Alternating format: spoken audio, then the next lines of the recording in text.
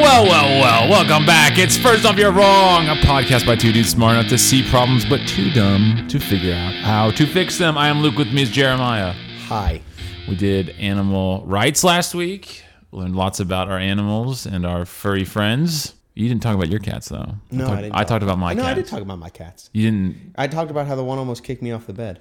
Oh, that's right. And then I had to edit a bunch of stuff out around that. Yeah, I remember that. Yeah. Yeah, because you told me I couldn't put it in the podcast. Yeah. That's really rude. It was. Yeah, whatever. I'm sorry. You should put it back in. I think it was absolutely fine. Hit it with a disclaimer. All right. As you guys know, this podcast is mainly opinion-based. However, of course, as Christians, our utmost authority is Scripture.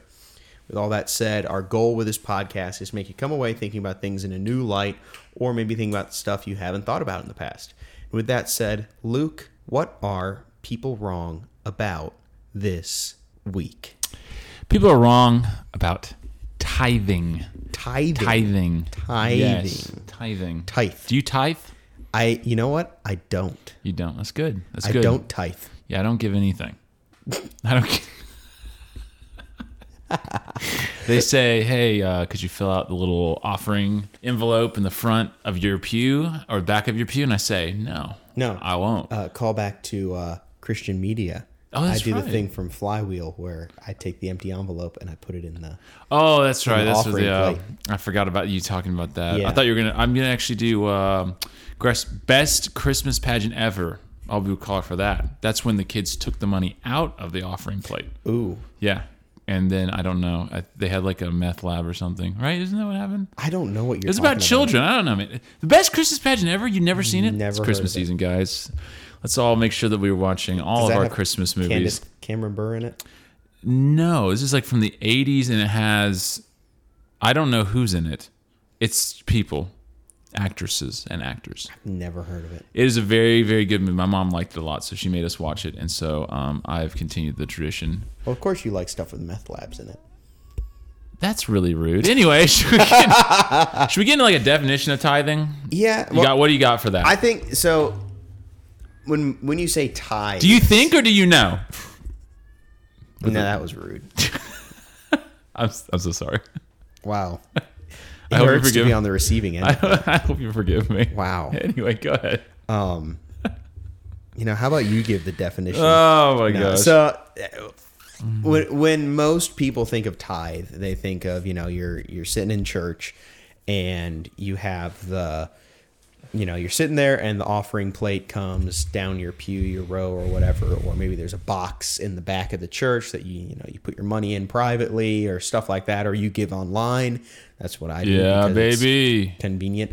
But it's, it's your contribution to the church. It's part of your offering part of your income that you willingly take out and give, not just to the church, but to God. You're giving back what he has given you.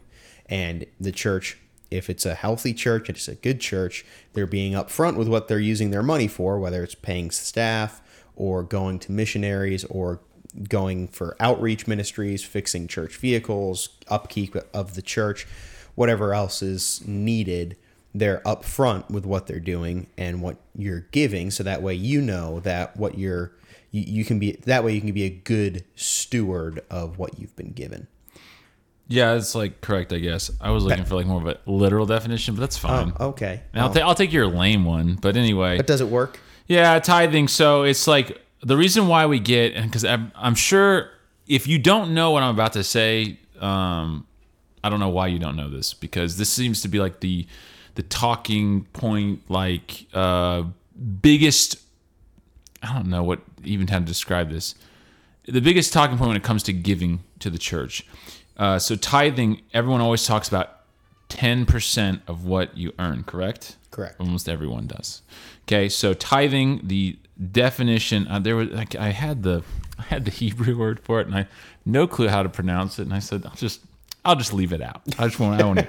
But we have 10th part or 1/10, okay? Yeah, it's like Old English, right? Yes, so that's what it means, and that's where we get our 10% number that almost everyone would agree is what, I wouldn't say everyone agrees is that's how much you should give, but everyone would agree that's what comes to your mind first, probably, and I will tell you that's what comes to my mind first. Yeah. Now, I guess let's go into that. You want to go into, is it 10%? Is it more? What do you want to start with? Because we got a lot to cover. The 10% tithe is kind of a misnomer as well. So you think about the institution of the tithe, right? That was Israel, which was a theocracy, and God mandated them to give 10% of their income, whatever it was, whether it was physical money or the wheat or whatever they were harvesting, animals, what have you. 10% of that was to be taken every year and given to the temple, the priests, the whatever they needed, their food, the general use of the temple. The Jews were supposed to give 10%. Well, that wasn't the only thing that they were supposed to tithe on. They were also supposed to give another 10% as a tithe for the feasts, the annual feasts and festivals. Yeah, those festivals and the celebrations. So their tithe per year was 20%. But then every 3 years, each person was supposed to give another 10% for the poor. And what Jeremiah is talking about, that most of the things that he's bringing up, those are like, you can find that Leviticus 27, Numbers 18, 21, 24, Deuteronomy 14, 22 through 29. And yeah, I was actually, thanks a lot for taking my point away, again, for like the second week in a row. Don't open the floor to me then. I like hearing you talk. I don't know. That's cute. But yeah, we're friends, I guess. Anyway, so most biblical scholars, when I was looking up, what is tithing like in that period, was it 10%? They said the majority would agree that it is closer to in the 20%, like somewhere in that range. But even some say it could be higher than 30% of actually what you own would be going towards the temple or the storehouses, because the priests, the Levites, they could not own any land, and they had, it's repeated over and over and over again. They have no inheritance, and so this is their inheritance pretty much, because they don't have an inheritance besides that, because they're not allowed to own things like land. And with that, the 10% every 3 years, so that really, if you took that strict, then that's like 23 1/3% every year of each family's of your total income, yearly, for the family income was to go to not just the church, but also to the government combined. Right. Well, even at that, like you said, it could get over 30%, because if you're a landowner and you're harvesting, you're not supposed to harvest the corners and the edges of your field. Yeah. That's supposed to be for the poor. I didn't know that, but I just said yeah. So well, acting like I knew. Well, that's for the poor, and they would go and they would be able to glean the grain, and they could go in and take that little piece of the corners and the edges for themselves. Okay, well, that bumps up a lot, especially the more land you own, the more corners you have. Oh yeah, right? Lots of corners. And then if you're harvesting and you're putting everything on all your bales of hay on a wagon, and you're driving back to your property and a hay bale falls off the back of your wagon, you can't pick it up. That's for the poor. And so again, you're losing income as part of your quote unquote tithe. So it could get up, like Luke said, over 30%. So are we supposed to give 10%, 30%, maybe even 50%? But that's the case. So the issue I have with the word tithing, and with tithing, the attitude around it, is that, and maybe you've noticed this too, it's used to give the least amount possible. Mm-hmm. So if people say, oh yeah, for my tithing, I need to, I'm tithing, so I'm giving 10% of my whatever. But when it comes down to maybe like a benevolence offering or something above and beyond what you normally would give, they go, oh, well, if I gave, let's say I make $100,000 a year. So 10,000 is supposed to go towards any kind of offerings or giving to the church or giving, right? So they'll say, well, I'm going to give, 3,000 to this. So actually for the church, I only need to give like 7,000 this year. Yeah. As opposed to hey, you could just give more and go above and beyond. Now, again, if you're not called, and we'll talk about that obviously later, if you're not called in your heart to do something like that, that's fine. What I'm bringing up here is that tithing, to me, and what I view it as, especially when I talk to people about it, giving, it's always viewed as the way that you can give the least amount possible and be able to just hold on to as much. Now, I'm not going to say oh man, Luke, you're such a giver. You're the biggest giver that anyone's ever seen. I walked in here, I said, wow, what a great giver. The best giver on the planet. No, I've gone through lots of seasons of like giving absolutely zero, especially before I, as an adult, found a church where I was like, I choose, this is going to be my church for my family. Like, I wasn't giving to any church. And I mean, I was giving to other causes and stuff, but I wasn't giving to any church. So I'm not going to sit here and act like, oh yeah, I was such a great guy my entire life, so obviously I can preach, to all of you people. I'm just saying that's when I speak to people about giving, and the 10% thing comes up. It's always how little can I give and get away with it and feel good, or I don't. If you're a prosperity gospel thing, then God will shine or smile upon me. Or it becomes, well, I gave my 10%, so I'm not going to give any more. Right. And then it becomes if there's like a need, a big need, this rigid legalism, right? So I'm giving my 10%, so I'm not going to give any more because that's all I'm supposed to give. And that's what the Bible says. Well, yeah, but you're kind of taking it out of context. So with the tithe in the classical, in the historical sense, I don't think, that's why I said I don't tithe, because technically because you wanted to elicit a response. Yes. But technically I don't, because I'm not paying my tax and temple dues of 23+% every year, right? So I pay a lot more in taxes than 23%. Yeah. And so you're doing taxes wrong, man. Okay, yeah. I'll get you a guy. You got a guy? Yeah, I got a guy. Who's your worm guy? Yeah, that's right. That's right. But so it's ridiculous. Or I shouldn't have said it like that. I was still on taxes when I said it's ridiculous. It's just absolutely ridiculous. Taxes How dare ridiculous. But with everything about tithing per se, yes, I do give to the church, and yes, I do call it tithing, but in this conversation, to elicit a response and to prove a point, no, technically I don't tithe, right? So, but now for the rest of this conversation, when we say, well, your tithe amount or your offering amount, it kind of mean the same thing. I'm going to try to keep with the offering thing. I think pretty much everyone that you talk to, if you said, we're giving our tithe, this, it's we're taking up the tithe, then everyone knows what you mean. Really, I don't think it's going to be a confusing thing. Right. It's kind of been turned into this.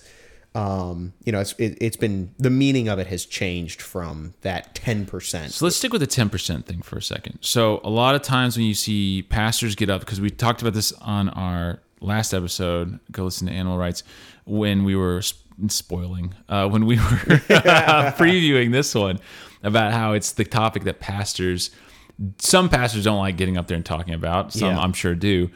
So I went and watched a few, obviously I went to mega church pastors, because I was like, I'm sure this is going to be a great Joel Osteen, a great place to go to. So I actually didn't go to Joel Osteen, but I watched a couple other ones. I don't even remember what the names were, half of them. But back in the day, the reason why tithing was part of the law, right, under the theocracy, was because, like I said, the Levites, who were the priesthood, they weren't allowed to have any land. They had no inheritance whatsoever, unlike all the other tribes. So these tithes were to give the necessary needs for daily life. Okay, that's a very distinct thing. Is that it was for the needs of daily life, not the overabundance. It was so that the poor, so that the priests, so they could eat, they could drink, they could live, and they could do the things that God has told them that need to be done. So, of course, now you have pastors nowadays, so they bring up this one. So this is Malachi 3, 8 through 10, a very, very popular verse that is brought up by prosperity gospel or preachers in general that want to like get you to...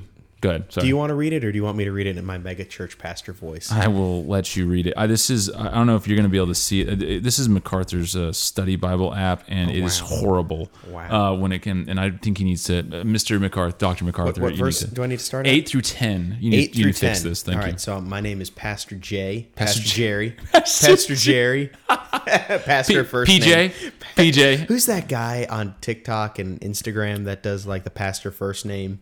I don't know. He's so funny. I don't know who it is. I think it's like Shamza for real or something like that. He did the VeggieTales rap too. Oh yeah. Okay, I know who you're talking about. Yeah. His videos crack me up all the time. He's like, hey there, I'm Pastor First Name, coming to you live. Well, I know because we have a pastor here in one of our big churches where they call him by the two initials, and it's like, okay, what? And I'm done. Okay, just go ahead and read the thing, please. Should we try that with our pastor?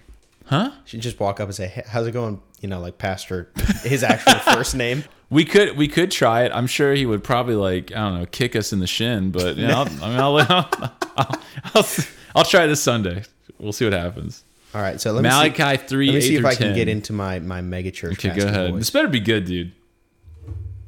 All right. The floor is yours. All right, read with me now from the word of the Lord. Will man rob God? Yet are you robbing me? Amen. But you say, how have we robbed you? In your tithes and contributions. You are cursed with a curse, for you are robbing me. Robin. The whole nation of you. Bring the full tithe into the storehouse, that there may be food in my house, and thereby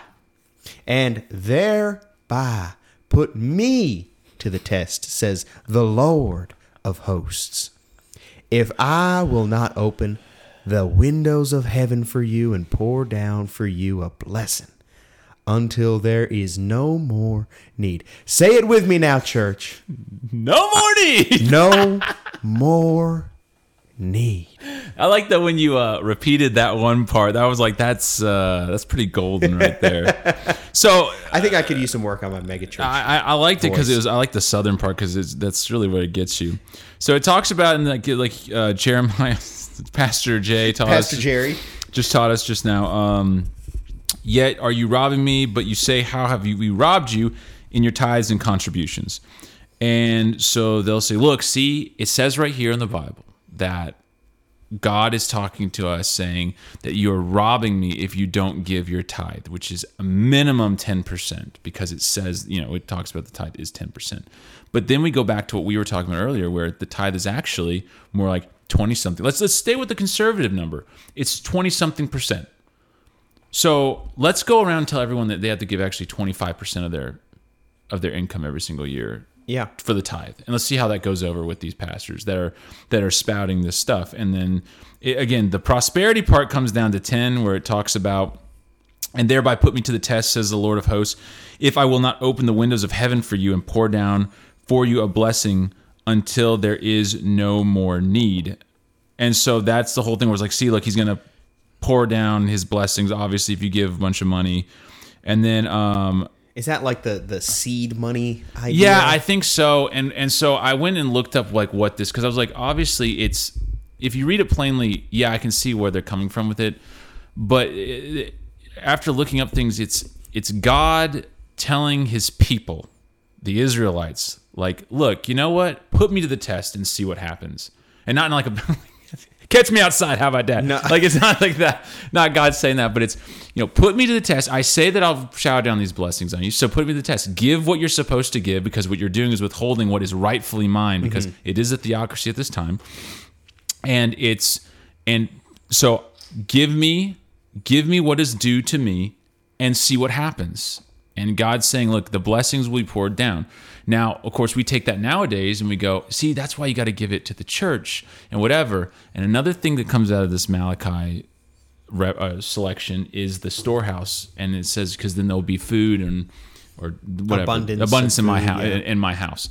So, again, researching that, was he talking about churches, modern day churches? And the consensus is no, it's not, because in this case, the storehouses were part of the temple usually, or it was just an in the premises, but it was an actual storehouse where the food was kept, and the Levites would come in there and they would make sure that they distribute the stuff that was there, and they would change out things and stuff so there wasn't rot or anything like that, because it wasn't just money, which is what everyone goes to with this tithing thing. That was food, that was drink, it was wine, it was whatever that the people would give, the crops and stuff, the fruit. So it's this thing of, well, it says right here, that his storehouses will be full and stuff. So that's it's money, and it's going to be kept into the church. It's like, no, because again, we go back to the priesthood. Their needs were met for their needs, not for their wants. Which nowadays, you look at a pastor who's got I'm sorry, I'm harping on a lot of things. I'll be done with it. Okay, I'll be done with this one. I usually don't do this. This is usually Jeremiah's realm. But I look at the pastors of the big, huge churches, and I'm like, what car do you drive? And I'm not saying a pastor can't drive a nice car. What color is your Bugatti? What color is your Bugatti? Because it's probably something. It's probably which one? Exactly, which one? That's exactly right. And again, this isn't, and I'll get into it hopefully down if I can remember this, but it's not, pastors I don't think need to be living in poverty. That's not the point that I'm making. That my pastor better not drive a better car than me. My pastor better not have nicer clothes than me. He better not whatever. But like the pastor that came down and started talking about how big his house, it's the biggest house in, I think it was Louisiana. Yeah, it's Jesse Duplantis. It's Jesse Duplantis. Okay, so he's like the guy that claims he died and went to heaven on a cable car and rode around on a horse with Jesus and then came back down. Goodness. Okay, great. And so anyway, so he's got the biggest house in Louisiana. He talked about it and whatever in his sermon. That's what I'm talking about. That's not what the money's for. Biggest house in Louisiana. Yeah, and that's perfect. You did a great impression of him. I suppose you didn't even know it, but that's not what the tithing is for. And to fill God's storehouses with just money, so then the pastor can go get a plane and then tell all of his congregation, "Oh, I got the plane because we're going to use it for missions." No, you're not, and the people aren't. I mean, was it not? Is it Copeland? Yeah. Is he the one that got caught by that? And he's like, "Don't you dare! Don't you ever put that on me." That's right. Yeah, that's right. Okay, so I was just making sure that was him. So like, it's a plane. What car was he driving up when he got there? Like a brand new, like... It was like a blacked out Mercedes. That's what I'm saying. Like, or even if it was a Tahoe or a Yukon. I mean, it's a $70,000, $80,000, and there's like three of them. A $70,000, $80,000 car, each of them. So it's like, or you can look at a pastor like, I don't know, maybe ours drives like a Nissan Altima. That's like, or maybe it's a Maxima. If it's a Maxima, I don't know. Maybe I need to take back what I said, because Maximas are pretty nice. I think it's like a 2008, 2009. I think that I was talking to his grandson who works with me, and he goes, "Yeah, they got a Honda Pilot for something, and and he like starts explaining, like, I'm gonna call them out for having a Honda Pilot," and I'm like, "Dude, you know that I believe that a pastor should be able to like drive from his home to church and not have to worry about it." And of all the cars that you could buy, a Honda Pilot or like a Toyota Camry or something like that seems like they're planning on, man, we got to buy one car for the next 10 years and never touch it. But this, going to this Malachi thing, this is in the researching for this episode, that was one of the bigger grouping of verses that people would bring up, because it talks about tithing. It talks about the storehouses of where it should all go. And then you can see a lot of pastors, a lot of mega churches, and I'm sure a lot of smaller churches too, where it's, that we need to be given the money and it needs to be in the church, and then, and whatever. And then when I have my nice, Porsche driving it around on the weekends, you know that you gave it to God and your pastor's taking care of it. It's like, no, I want my pastor taken care of. I want a meeting. I want him being able to drink. I want him being able to drive a car that has gas in it, that runs properly. I want him to have clothes that are nice, that keep him warm in the winter and cool in the summer. I want him to have his Bugatti. Well, I was about to go. I'm going to go even a step farther. I want him to be able to have, like, recreational things. Yeah, I want him to be. I want him to have something where he can, like, This word is a slippery slope. I want him to be comfortable. Yeah. I do though. I want my pastor to be comfortable, and comfortable in the way of, I'm not sitting here worrying like, are we going to lose our house because of our mortgage not being paid, or we couldn't pay rent or something. I'm talking comfortable where it's, I know my bills can be paid. I know I'm going to live. I know I'm going to live tomorrow. I know I have clothes. I know I have gas in the car. Yeah. I know I have food. I know I can go fishing, or I can go do my whatever recreation thing. I think that's a huge thing too, which people, of course, would be like, well, I don't think if that's necessary, but it absolutely is. Yeah, having an outlet of, okay, you know what, I got to take a break. I'm going to go, do X, Y, or Z because this is what relieves my stress. Fishing is a great example of that, right? If I saw a pastor just standing off on a dock or something casting a line, I'm sure that is probably just a great way for him to just settle down for a minute. He's had a long day. I was talking to him, or I was in a class with him recently where he was talking about him doing his schedule, right? So he said this last week he had 5 sermons that he preached. Each sermon is 8 hours of preparation. Dude. So that's 80 hours. It's so much. Plus he is one of the administrators for the school, and he had other things that he had to do. He had classes he had to teach for the school. He had meetings, people to be with, people to see, and preparations for a funeral as well. Yeah. So I don't even know how many hours of time that is where he was spending. How I can't calculate the right. I said 5 sermons was 80 hours. It's 40 hours. Yeah, I just let you go on that one. That he probably did about 80 hours, 90 hours worth of work in 1 week. So, that's not him showing up on a Sunday morning, talking for a little bit, saying, throw your seed money in the pot and then we'll see what the Lord does, and then driving away and flying off to Aspen in his private jet for a week because he needs to de-stress. He's got a busy life. Right. And like tithing. Goodness gracious. Here we go. We know what you mean. Giving is to make it where that pastor can focus on that thing. Mm-hmm. So like my cousin in Colorado, he has a fence business now that he does, and he has a couple other ventures of making money, and he doesn't take anything from his church. But it does. I wouldn't say it sounds detrimental. Like he's neglecting his church. He's not neglecting his church, because when I go there, dude, I fly out there. First night I land, I think I got there at 5:00 in the afternoon. Pick up In-N-Out because you got to. Oh yeah. And then so good. Go to his house, and he goes, "All right, I have a Bible study, men's Bible study night. You coming?" And I'm like, "I'm gonna die," but I was like, "Yeah, sure, I'll come." So we get there around maybe 7:30. We're there till like 11. Okay. And this is like, also remember, this is Colorado Springs, so I have now altitude sickness coming from the low levels of Alabama to the great high areas of the Rocky Mountains.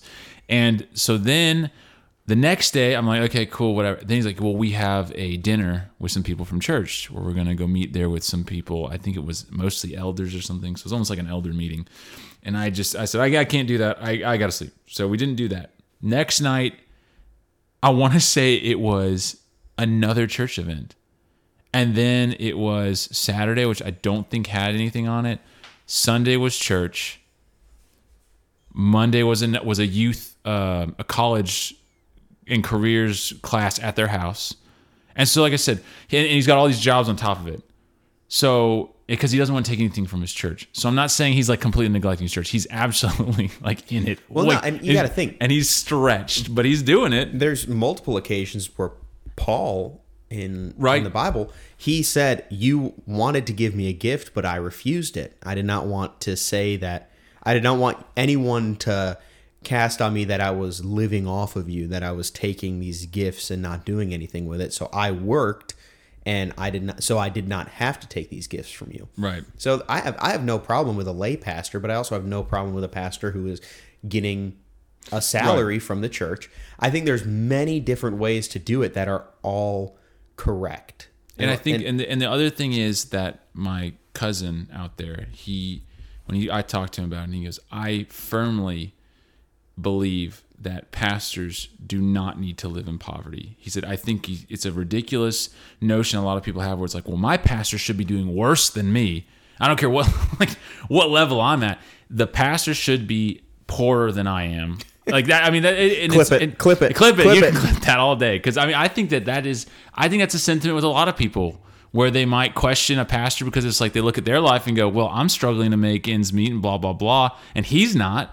But also, he's like kind of established in life. He's had other jobs where he was able to do whatever it is. Bought a house when I was in second grade. Yeah, exactly. If only we had bought a house when I was in third grade instead of sitting there in school. Anyway. What was I doing? Yeah, I know. What were My we doing? Sigma male grind set was not dude. in It gear just yet. It wasn't there, dog. Hey, it would also, I think they're coming out with some more courses. Manosphere. Yeah, anyway, so you have a lot of people that they form jealousy from a pastor if he drives a car that's, within 3 or 4 years of being brand new, or whatever it is. And my cousin's like, pastors don't have to sit here and live in poverty. And I don't think they do either. I think that they shouldn't be living in overabundance. I think that's ridiculous too. But I think anyone living in overabundance actually is pretty ridiculous. And kind of getting back to the prosperity preachers, I think they have tarnished that mentality. Yeah. And so I can see where your cousin, especially him being younger, I'm older than me, obviously. Yeah, he's pretty old. Like 40. He's 40? I think he is. He doesn't look 40. Oh, he doesn't? No. Oh, he's like 40. Am I thinking of the right cousin? He was here before, right? No. That cousin's actually his older brother. Oh. And he's 40 something too. He's like 40. But even at 40, he's like 50. Even at 40 Whatever something, having that influence and growing up, seeing all the TV preachers, Ernest Angley, Kenneth Copeland, all those guys, Benny Hinn. Good example. Seeing all of them, clip it. Seeing all of them, and then you becoming a pastor and wanting to be nothing like them. And so now he's in a position where he feels more comfortable saying, I don't want to have any accusation levied against me where I'm living off of these people or taking advantage of them. So I'm not going to take a salary from the church. And, that is putting, the influence of those prosperity preachers is what is causing him to move into that vein. Now, again, there's nothing wrong with that. I think that is. But what I think is wrong with it is when you have people in your congregation that go to that mentality because of what they see with prosperity, and then put it on you, where it's like, guys, I'm sorry, I don't live in a mega mansion. I don't live in whatever. I don't have this. I don't have that. So I'm confused. And then they're just no. The money has to be going somewhere, and I don't see it happening. And it's like that. I think that leveling that against a pastor when you can look at their lifestyle and maybe even look at the lifestyle of the people that work at the church, where it's not like above and beyond. Like, wow, why does I don't know, the janitor have a 2024 like GMC Denali turbo diesel dually and a brand new trailer? Like, obviously that might be questionable, but obviously he's doing something different besides the church stuff. Yeah, but that, like, if you don't have that, then sitting there and falsely accusing like a church of being like, well, the money's going somewhere, and I that's ridiculous. Yeah. And you're the problem, and you go leave and find a church that doesn't have a pastor that has a car, has a horse and buggy instead of a car or something. I don't know what you want at that point. Become Amish, I guess. Yeah, at that point you're literally making this thing where it's impossible for anyone to, this like Hollywoodized mentality of the minister who's this, he lives in the parish attached to the church, and he has a stool and a bed, both made of hay. So let's get back into tithing, offerings, and all that stuff, because we now gone on. Actually, I wanted to talk about that pastor thing. I really want to talk about it anyway. So in the research and in my opinion, generosity, we'd say a pretty key aspect of being a Christian. Yeah. And so charitability. I started looking around because I think a lot of people, including myself, for a long time have problems with, well, if we're not tithing, if that's not what it is, what is it? What is the amount we're supposed to give? Like, how are we supposed to do this? And what I want you guys to maybe think of is Old Testament, you have the tithe, okay? That was a taxation system-ish. That was a law-given thing, okay, that they had to do. In the New Testament, and Jeremiah and I both brought these set of verses, I guess, or he pulled from them too. You need to think in the New Testament, which is what now we're living. This is after the cross, right? After the resurrection, we're living in a state of forget tithe. It's being generous. Mm-hmm. It's the generosity of the believer. This is no longer here is the law, here is the amount, you don't follow it, and you're in trouble. Like God's going to curse you and all this stuff. And with that, we're from the Old Testament moving into the New Testament. We moved from, now the physical to the heart is being prioritized more. So the attitude of your heart is being prioritized, but also we're moving from it being a tax, essentially, as a temple and a state tax, to now the state is Rome. And so Jesus says, render unto Caesar that which is Caesar, and unto God that which is God. So now these two are separated. And in that separation, you get verses like 2 Corinthians 9, 6 through 8. And half of this prosperity gospel people like to preach, but they don't add the other part. So 2 Corinthians 9, 6 through 8. The point is this: whoever sows sparingly will also reap sparingly, and whoever sows bountifully will also reap bountifully. Each one must give as he has decided in his heart, not reluctantly or under compulsion, for God loves a cheerful giver. And God is able to make all grace abound to you, so that having all sufficiency in all things at all times, you may abound in every good work. So you can probably tell the parts they like to read and the parts they don't like to read. They like to read, whoever sows sparingly will reap sparingly, and whoever sows bountifully will reap bountifully. But they don't like reading the part of, give as much as you have decided in your heart, not reluctantly or under compulsion. I decided to give 0 to them. Well, to the Ernest Angeleys of the world. I don't know why I keep going. You know what? I will give Joel Osteen and every mega church. I will give them their tithe, okay, and I will give it to them in livestock and in fruits and vegetables. I wonder what would happen if I showed up with a semi-truck load of wheat and took it to just wheat. Joel, just plain wheat, unprocessed wheat, and dropped it at Joel Osteen's church. Like, well, that's the tithe. He wanted it. This is my literal seed money. Look, listen, okay. The harvest was great and bountiful. Oh, my phone just went off. I'm so sorry. Wow. It's okay. It's a sale. I really needed this. Friday's over. I really needed this. I had a very bountiful harvest, and I just obviously not if you're shopping sales. I really just felt in my heart, moved to give my tithe and not steal from God anymore. According to Mr. Olstein, and so here is the wheat that I owed you, and I'm sorry. I've now left it in your parking lot. I hope that it helps with your cause, whatever that is. And amen. What you could do is say, and mixed in with the wheat is $1 million, and then put one of those like $1 million bill tracks. Or maybe there's like $400,000, behind some urinal there too. I don't know. You ever hear that story? Oh, don't tell me you haven't heard this story. I don't know that story. This was 2 years ago that there was a plumber that went in. I don't know what that noise was I just heard. Sorry. Anyway, there was a plumber that went into the bathroom because something was going wrong with a urinal or something, and they busted the wall, and there was $400,000 hiding in between the wall. At Osteen's church? Yes, at Osteen's church.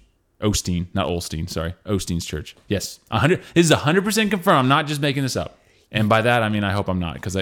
Really, the janitor found $1 million hidden behind that urinal. No, he found 900. I'm sorry. What would be 10%? He found $440,000. He took his tithe, and then he gave the rest to the church.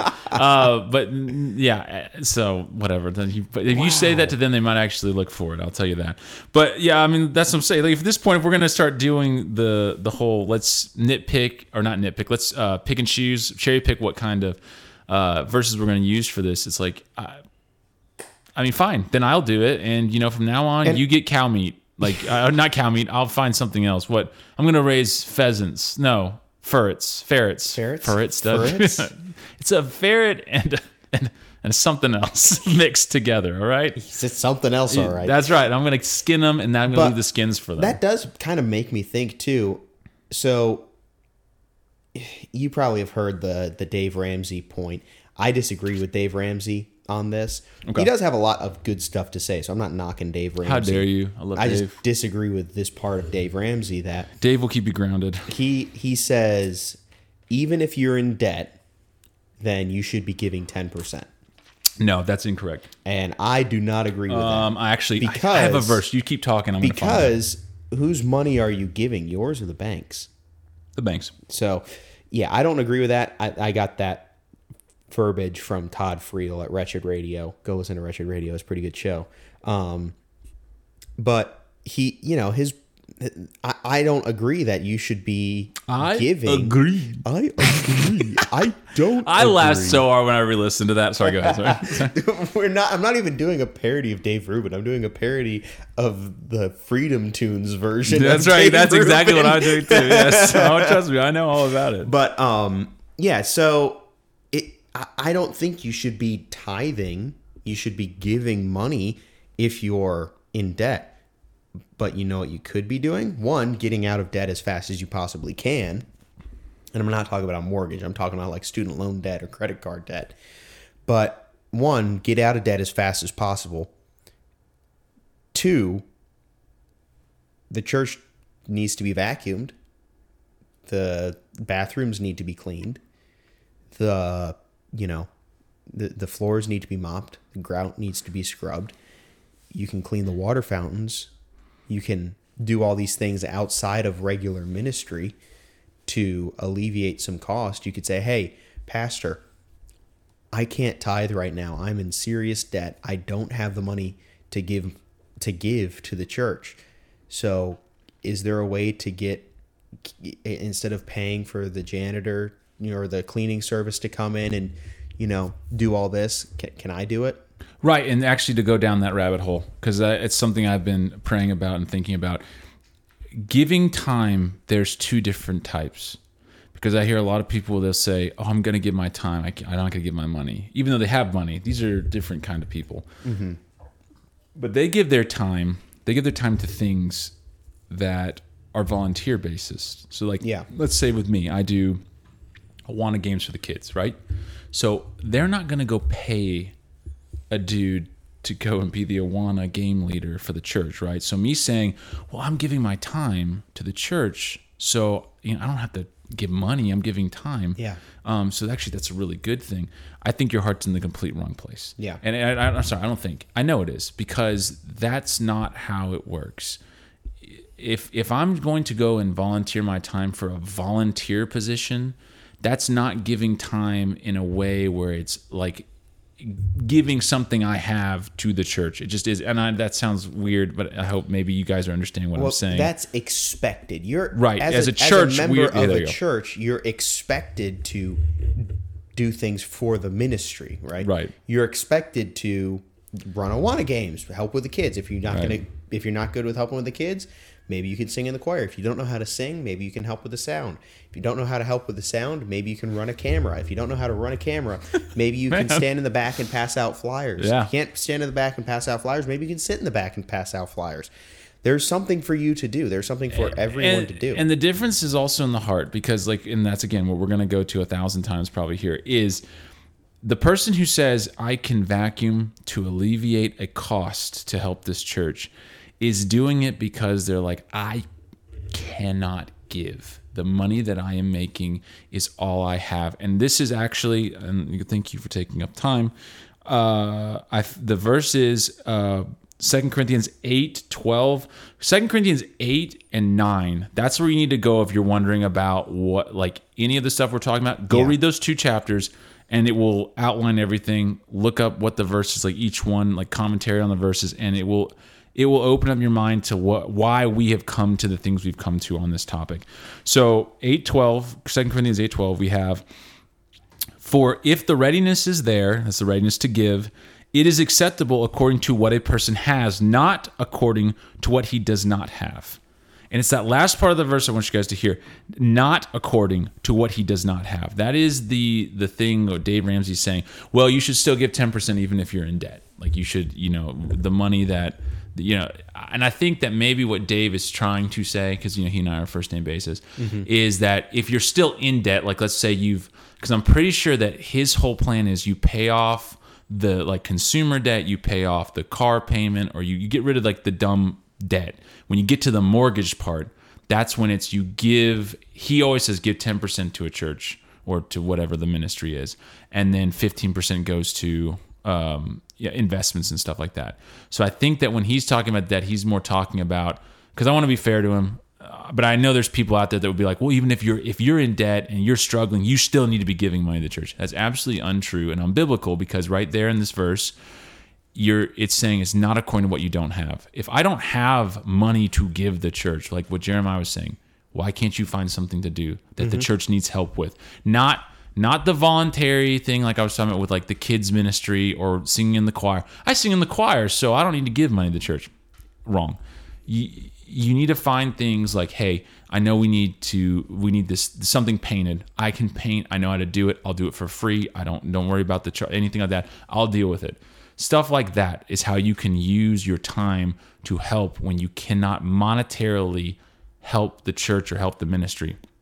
That's perfectly fine. And I don't think anyone should feel ashamed if they're doing that or have to do that. I think that's a very noble thing to do, because a lot of people that can't pay the money, they won't do anything.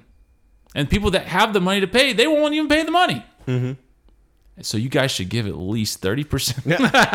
And that number too, we already talked about, but I think 10% is honestly not a bad area to start. It is thinking, a good starting point and a good place for everyone to go, okay, this is maybe in my head the minimum, if you're called to give 5%, then give 5%.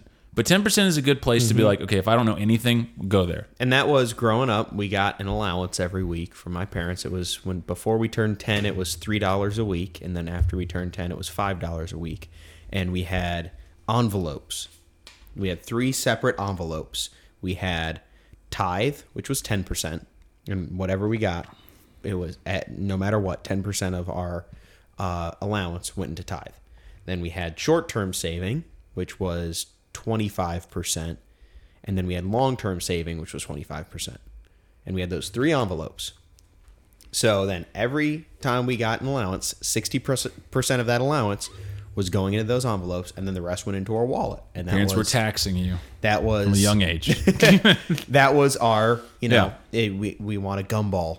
We can, my parents would not question if we grabbed something from our wallet. Like if we just had the money in our wallet, then hey, how do you have $10,000? Mother, be quiet. I have to buy my new Bugatti or a Coke or something. Then okay. Yeah. But if we wanted to get something out of our short-term or long-term saving, we had to check with quote unquote the bank, right? Our parents. Yeah. And that was for until we were. But I also think it's a good thing what they did, because tithe or offerings, givings. I know, whatever. I just don't want to say tithing. It just makes it very difficult for me sometimes. Okay, calm down. So giving is something that you need to teach your children to do. Yeah. You have to teach them, because I like to earn money, and I am human, and I will tell you that from a young age till just a few years ago, like I scoff at it. There was a night I'll remember where God, like, he got to me that night. He really did. And like I did a lot of research into something, and found some of these people that they're close to my family. And my grandfather was a very, I guess, a good person that was connected with them.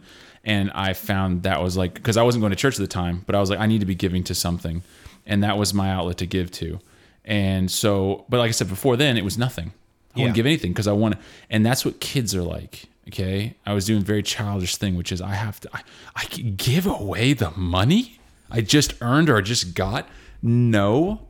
Like go up to any kid right now and go up to my daughter right now, and she's holding like something she doesn't even care. No, she's not even holding it. It's just sitting on the ground, and you go pick it up. Mine. mine, freaking out about it. Like, that's the way that we're wired. And so you need to teach your kids to give. And that's if they're reluctant about it, fine. I think that they can be reluctant about it because you're teaching them something. It comes down to an adult where we're sitting here and it's like, you understand how things work. You understand how the church works. You understand how money works, how we need money to do things, to have the ministry of Christ, it to actually work. We need money to further his kingdom. So sitting here and being like, well, I mean, I really it's a very childish thing to want to hold on to. It's so much all the time. And I'm not telling you, hey, you need to give 90% of what you own. Like, no, you need to pray about it. That's number one. You need to read 2 Corinthians 8 and 9, and you need to come to your own thing. If you're going to give 1%, give 1%. If you have if the Spirit is not like just pressing on your heart to give more, fine, I don't care. Give 1% then. If you want to give 50%, give 50%. But that also goes to another thing, which is don't start flaunting that you're giving so much and giving your 50% to the church or whatever it is. Yeah.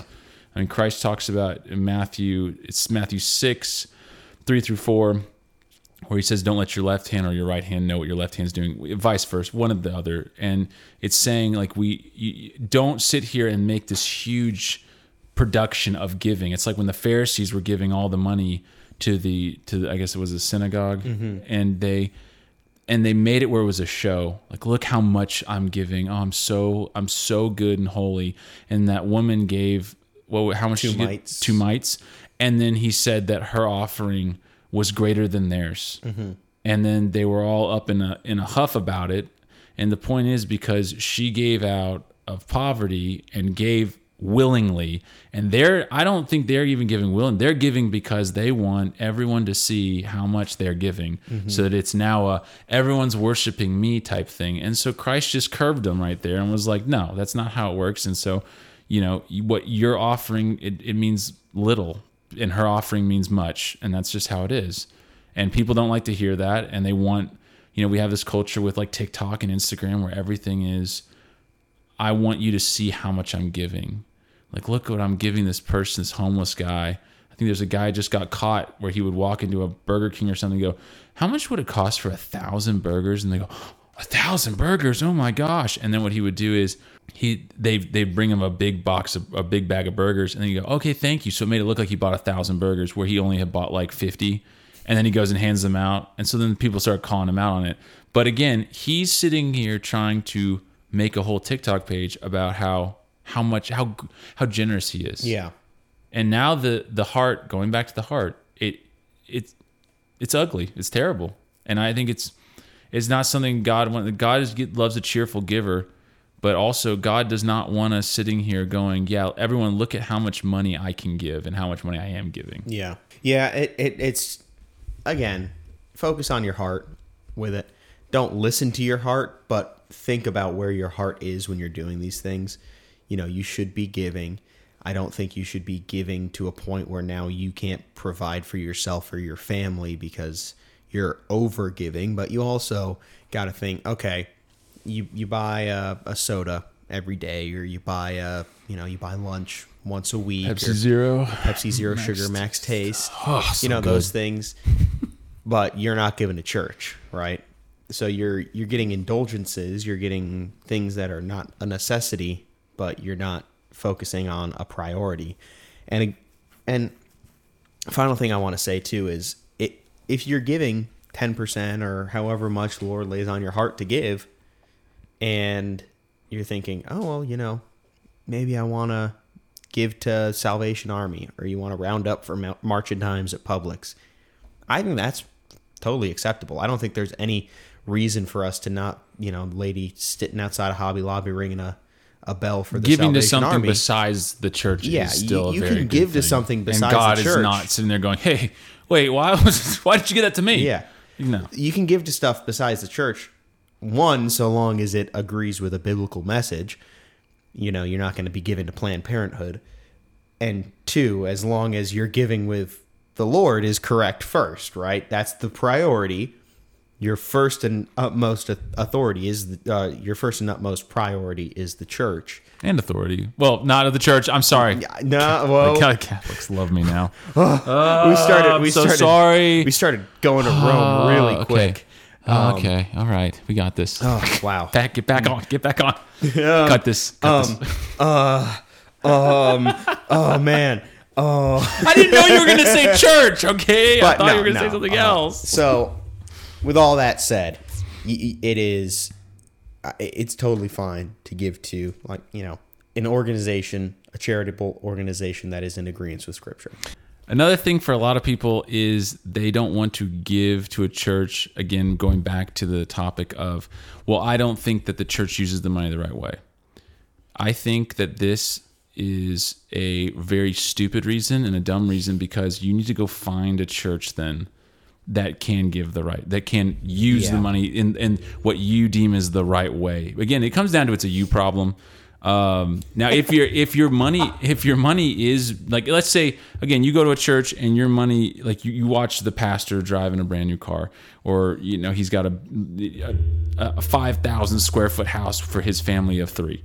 Those kind of things. Yeah, I could see that being hey, maybe we shouldn't be giving the pastor this much money as a salary. Like, I understand giving what he needs, but what is going on with that? Now, if you're in the situation of my cousin where he's not taking anything from the church, and he has a nice job, buddy. Hey, it didn't go off; it just fell. And he has like a nicer truck, and he has he has a good house.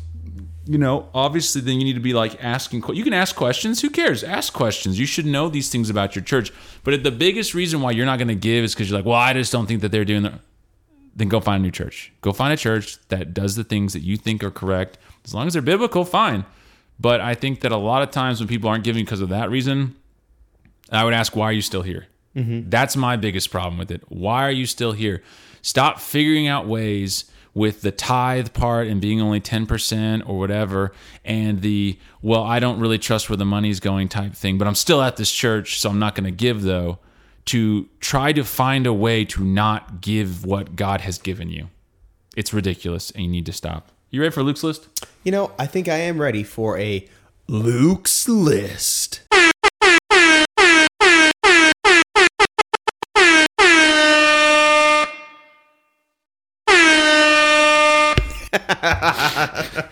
All right, so this week our list comes from pastors.com. Pastors.com, all right? That sounds like a reputable source. 8 reasons. This is from 2013 too. So, oh my goodness, guess who wrote this? 10 years ago. Guess who wrote this? John MacArthur. No, come on. No, we think of someone that you would not like. Joel Osteen. Smaller, but yeah. He's not as big of an influence as I'd say as Joel Osteen. Oh. Just one more guess and I'll tell you. I don't know. Rick Warren. Rick Warren. I didn't know he did it. When I found this, I did not know it was him. All right, so these are 8 reasons believers give to your church. So it's why they give to your church, okay? So let's go through them. Number 1, people give when they trust leadership. The sheep listen to the shepherd's voice. He calls his own sheep by name and leads them out. Even if you use a consultant to help you raise money. Why would you use a consultant to help you raise money? That's what this says. Even if you use a consultant to help you raise money, you as a pastor still need to be out front, because the people who ask for giving for the giving needs to be the person with the most credibility. Yeah, I mean, I agree with the premise, but I don't understand who. But why is there a consultant? I'm sorry. Yeah. Actually, no. I will say this. There was one time there was a church here. It was not Church of the Highlands because I harp on them too much. It was a different church I used to go to, and there was this dude, and Aaron. I can say Aaron's name because he's been on the show. Go listen to Pokemon and Manosphere. Yes. So he and I were there for, I think it was a Christmas Eve service, and this dude walks out and go listen to Physical Fitness. He's the opposite of that, and he walks out, and then he has a brand new iPad, like at the time probably $900 or something. He's using it as a clicker to swap through slides to then ask us to give him money for some ministry. And Aaron and I mean, I'll never forget it. That Chris, we went home with my dad, and we just started. Aaron was like, well, maybe if he would take his McDonald's budget. That was the first one. I was like, that's really harsh. But I was like, pointing out, I was like, look at this iPad. I said, this iPad is literally $1,000. Why aren't you using that money for your ministry? Why are you asking me for anything? And you're only using it as a clicker. You could have bought a $5 clicker. Okay, we're done. All right. Number 2, people give when they catch a vision, not when they see a need. I don't. Okay. The Bible says, where there is no vision, the people perish. Did you know that Ivy League schools usually receive the largest endowments? And they are the schools that need the least amount of money. Why? People give to success. They give to vision. Wow. Okay. Yeah, catch a vision.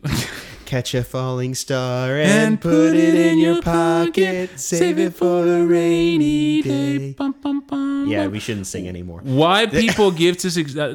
Why people give to success? They give to vision. They don't give to needs. Why is that a church All I'm topic? thinking is the like, why is that for a church? Yeah, that's Ivy League school isn't a church. no. Just I don't. No, I don't want to just move on. What the heck, Rick Warren? You're really expecting solid takes from Rick Warren? He sells that book, gives it enough churches. Anyway, Don't you have that book somewhere? No, my church, when I was a kid, they made us all, including the kids, read the book for 40 days. I did not read one page. But that was mostly because I just didn't want to read. But now I definitely wouldn't have, and I would have told my church to I'm do something. finding a new church. Yeah, well, we did. People give to experience the joy of generosity. Yeah, in a secular sense. Yeah, what is, like, no, The greatest gift is giving. Like, but why? So I'm only giving so I can feel something. Yeah, so you're gonna. So it's a me thing again. Yeah. You're gonna plead to the emotions of your congregants and say, "Hey, you're gonna feel good if you do this." No. Number 4, people give when they are inspired by models. Okay, well, I don't think they're talking about like fashion models. But why male models? We learn best by watching models. That's why a testimony about giving is 1,000 times more effective than a sermon on giving. But why male models? Shut up. Anyway, so we're supposed to. So this is a prosperity gospel thing at this point. Yeah. This is a someone talk about it. They gave something and then God gave them back tenfold, and now that's what you need to do. Okay, people give when they are involved. Paul told the Philippians, "I thank my God because of your partnership in the gospel." The fact is, those who are most involved in the campaign will be those who sacrifice the most. Okay. I don't understand what that means. I think what he's saying is, like, so you and I are involved in our church heavily, so we will give the most because we're involved in it, as opposed to someone who's less involved won't give as much. But again, this is just 8 reasons why people give, but like 4 or 3 of these have already been like, this is how you manipulate them to give. Yeah. It should just be, here are some reasons to get your people to give you more money. I don't know. Okay, number 6, people give when you ask them to give. Well, I'm going to just skip it. Well, that's not wrong. Number 7, people give when you make it possible for them to give.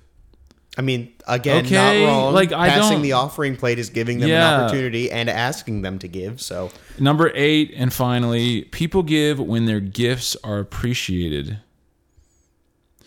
The whole book of Philippians is just a thank you letter from Paul for their offering, for their financial support. I mean, you could say 2 Corinthians is literally just, 2 Corinthians 8 it was talking about Macedonia. I think that was the church that gave like a ton. And so and then the Corinthians weren't giving because they were told by false teachers that Paul's ministry was bad. Okay. And so he had to like talk to them and stuff. You can all just absolutely berate me if I'm wrong. I don't think I am though. So it was a thank you letter for the Philippians from Paul, and so therefore, if my pastor comes to me and says, "Luke, I looked at how much you gave last year, and thank you, I will give more now." I just don't see that happening. But also, I mean, I guess I would take the thanks, but I'd also be like, please don't look at how much I give, because then it feels almost like you're. because even like I know that they have to keep track of those things, and especially like you do taxes and stuff, you know, they want to send it to you. But even then, sometimes it feels like I don't even want them to know, and it's not like because I'm giving nothing. It's because like I don't want it out. I don't want people. I just don't want people knowing that information. I don't want them knowing. So you want to know something funny? I'm sure you probably know this already. Go ahead. At our church, and just using our church as an example of, you know, probably, hey, maybe a good model like Rick Warren is talking about. But after the offering has taken place on the Sunday and evening services, all of the deacons go back into the back room of the church, close the door, and all the deacons are in there. They each count the money. They take a record of the money. Then they put it in an envelope, lock it in a safe, and then the next day, one of the deacons comes, and only the deacons have the code to that safe to take the money and deposit it in the bank. Why don't they just pause it after the service? It's a Sunday. I know. Okay, ruin the joke, dude. Golly. All right, go ahead. Anyway, but sorry. A few weeks ago, all the deacons were sick, and so, or like were out of town. They weren't able to go on Monday to deposit the money, and so someone said to Pastor, "Hey, can you take the money and deposit it?" And he's like, "I don't know how to get into the safe." I'm like, what? Yeah, I've never gone into the safe. I don't know the code. So, you know, again, don't let the left hand know what the right hand is doing. Maybe that applies. Probably doesn't. I'm going to get called out on that one, but I'm sticking to my guns. You know, every time we say we're going to get called out on something that people are going to get mad at us, first of all, I mean, they probably are, but you guys can, yeah. Anyway, I think that's it. I think that's a good bow. That was a bow. Hope you guys enjoyed this episode on tithing. I hope you guys learned. I really hope you guys learned something. I think this is a huge topic, especially for younger believers or people that maybe fell out of the faith, that decided that this wasn't for them. Go listen to Deconstruction. Yeah, go listen to Deconstruction, please, and repent. But this is a good episode for you guys to listen to really understand what it is to give nowadays. It's not this stringent rule that if you don't get 10%, you're sinning. No. It comes down to, in one sentence, it is all about your heart, and it's about the generosity that the Holy Spirit puts upon you. Obey the Holy Spirit, and you're good to go. If it's 5%, if it's 1%, if it's 90%, it doesn't matter. That's how much you should give. Okay? Across the board. Don't listen to a pastor that tells you, no, you should give this set amount. He's wrong. And I'm not a pastor. So there you go. Neither am I. And also, don't let the prosperity gospel people dissuade you from giving and thinking that everyone who, you know, says, oh, you're supposed to tithe is, you know, just being stupid. What is the point of giving and having generosity if you expect to get something back? Yeah. I don't understand that part. Yeah. That's what I never understood about prosperity gospel. Anyway, so again, I hope you guys enjoy this episode. Next week, guns. Okay, what I'm sorry. I'm sorry. I'm sorry. I would edit this out normally, but Jeremiah just pointed at his pistol and my pistol next to it, and that's the visceral reaction I had.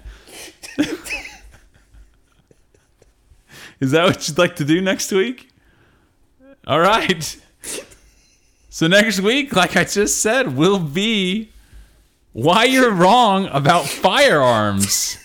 Firearms in the Christian life. I actually cannot wait to hear what Jeremiah has to say about this and what I have to say about this.